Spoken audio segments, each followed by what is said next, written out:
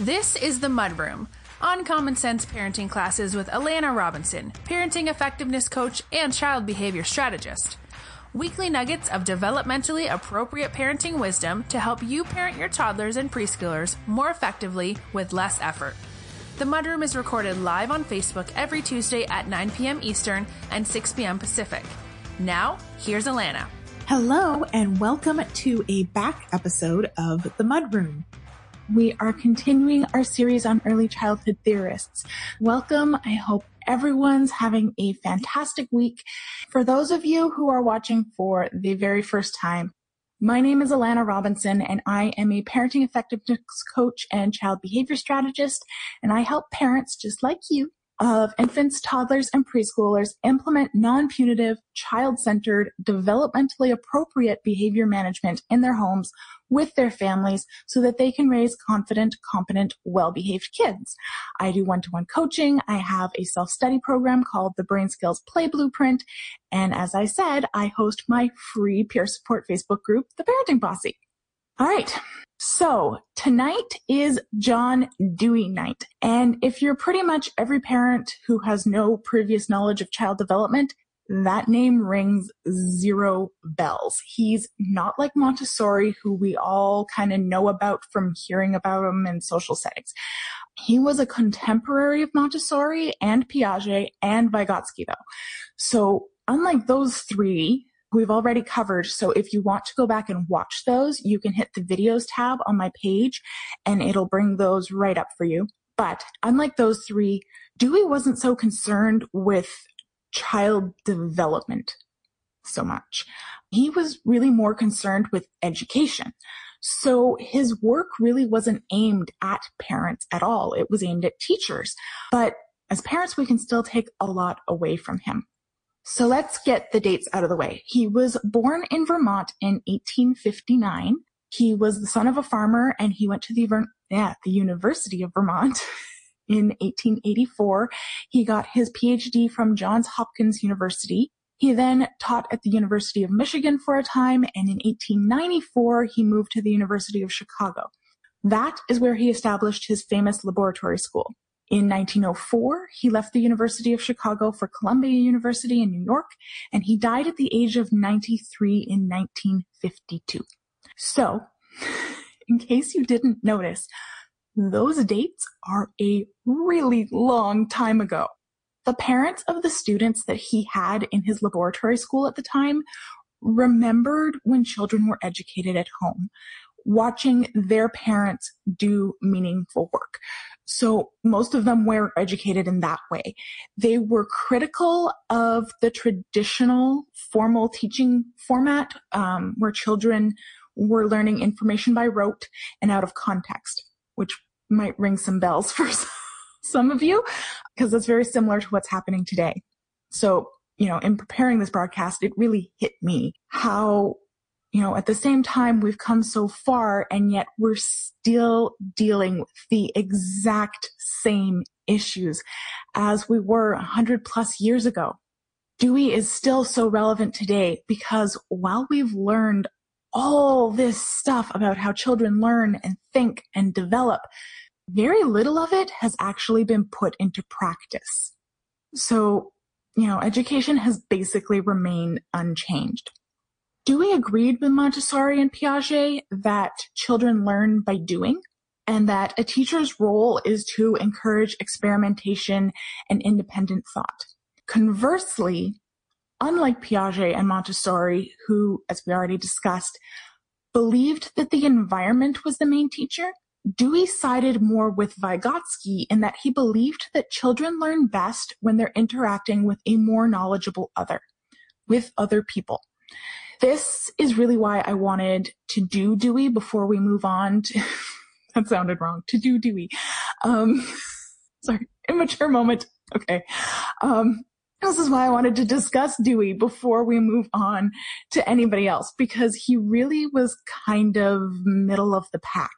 He was all about giving children the child-sized tools and, enabling them to do it all by themselves. But he felt that part of that was the teacher whose job it is to use their superior knowledge to help children make sense of the world. He thought that information coming from an experienced other was more useful to children than something that they stumble upon by themselves, which is a complete contrast to Montessori and Piaget. So Dewey was a proponent of emergent curriculum. He wanted teachers to plan their curriculum by observing the interests of the children in the room and then creating educational experiences to extend their interests. So if children were really into dogs, for instance, they're playing dog, they're talking about dogs a lot, they're talking about their dogs, they want to read books about dogs, it's a pervasive interest in the room, then it's the teacher's job to create experiences, plan field trips, and include materials in the classroom that support that inquiry and extend it. He wanted teachers to not necessarily lecture students, but to ask them questions and put extensions in their path, put them in their way to help them find out what we already know. So if a child drew a picture of a cow without udders, we could look at pictures of cows in different contexts, read books about cows and what they do, take them to a farm and show them a real cow and have them watch a milking demonstration. So, and I'm just noticing that, a lot of my examples have to do with cows, just in general. I think it's because I did a lot of cow stuff with my older son. He was obsessed with cows for a really long time. So you'd expose them to what they got wrong in a bunch of different contexts to help call attention to what they overlooked. That's what he meant by using our superior knowledge to help them. We want to help them make sense of the world. So Dewey had, some criteria for what makes something an educational experience. And this, I think, is really applicable to parents because I so often hear, oh, well, that show is educational, or this outing is really educational, or that toy is really educational, even when it's really just pure entertainment. And it's okay for our children to be entertained, right? It's okay to be entertained. And I find this set of criteria really helped me as I was an early interventionist when I was doing that, and now as a mother, to kind of weed out what is genuinely educational and what's just for fun. So his criteria were: 1, is it developing a skill? Is it helping the child get better at something? 2, is it helping the child be a more active citizen of the world? Is it preparing them for life in some way? 3, does it expand on what they already know? Or are we doing it because we think that they'll develop an interest if we expose them to it? Dewey was really, really adamant on the whole start with what we've already got thing, right? He didn't want educators or parents to start putting stuff in children's way that would distract them from something that they're already interested in. And that's kind of a weird mashup of, Montessori and Vygotsky. He really wanted kids to start from a place of strength. Number 4 is, how is this helping children understand more of their world? What is it clarifying for them about their community, their environment, or their life? And 5, how is this pushing them to grow? How is this provoking them to stretch their knowledge of what they already know? For Dewey, it's not enough for something to be fun or to be interesting. It's got to have a purpose. It's got to stretch you mentally, and it has to leave you wanting more. So an example of this, at MacEwan University, which is where I did my second degree, they had a childcare lab school. So we had access to actual children while we were doing our studies. And they did this really neat project that really falls in line with Dewey's criteria and his whole kind of philosophy. So as is with all institutions these days, they were trying to provide healthier food. So they switched out all of their flavored sugared yogurts on their menu for plain yogurt. And the kids hated it, and they were very vocal about it. They wanted their old yogurt back.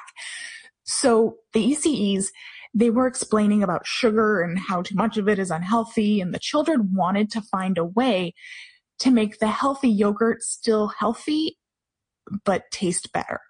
So they had a registered dietitian and a holistic nutritionist come in and talk to the kids and give them some ideas. They visually compared how much sugar were in different fruits and sweeteners. They went to the grocery store with the kids and they bought literally every brand of plain yogurt that they could get their hands on. There was so much yogurt in there. They learned how yogurt was made and they made some in the classroom.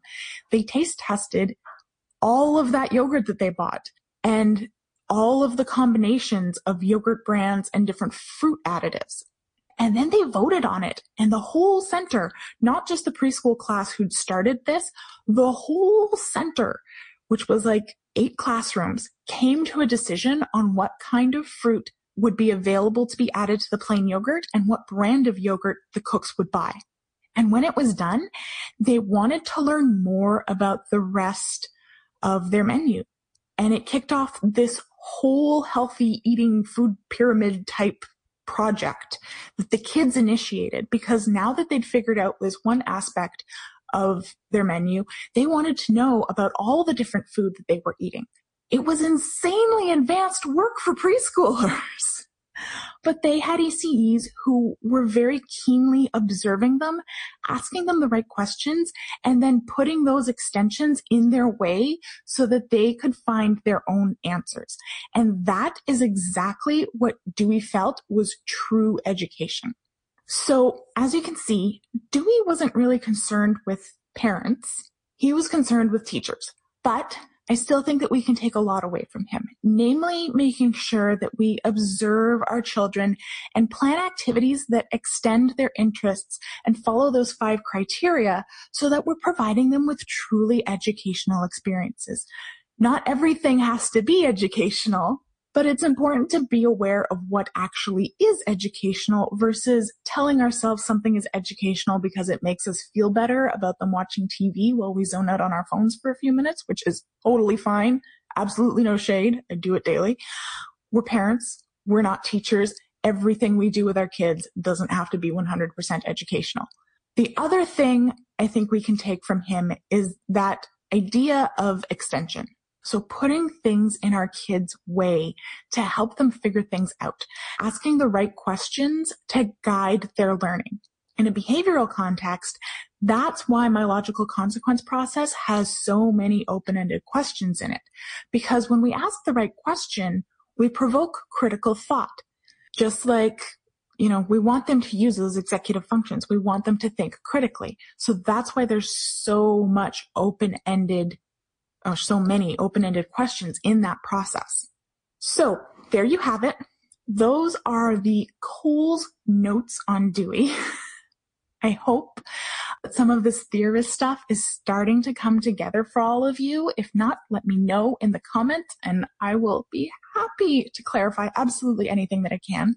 And let me know in the comments if you've got any glaring questions about, how all these theorists melt together in real life, because I know there's a lot of seemingly opposing views on the same topic, and that can cause a lot of mental friction for us. I'm going to remind you, if you haven't already, and you're enjoying the content that I've been bringing you, you like my vibe, what I'm saying makes sense to you, and you want to learn more about me and what I do, go ahead and download my scripts for managing crazy making behavior. They're totally free. They are the best introduction to me and how I do what I do. They're 10 one-liner scripts that teach you what to say and how to say it when your children are driving you absolutely bat-crap crazy. I get such awesome feedback on them. Parents across the globe are messaging me, telling me that they are genuinely changing how they parent their children for the better. And they're my gift to you. They're 100% free, so go grab them. The link for them is up in the comments. Okay, so if there are no comments or questions, then that's it for tonight. Thank you so much for joining me. I will see you next Tuesday for another Early Childhood Theorist. You've been listening to The Mudroom, Uncommon Sense Parenting Classes with Alana Robinson. If you like what you just heard, remember to join us every Tuesday evening at 9 p.m. Eastern and 6 p.m. Pacific on Facebook. And don't forget to rate, subscribe, share, and connect with us on social. This has been an Alana Robinson Family Services production.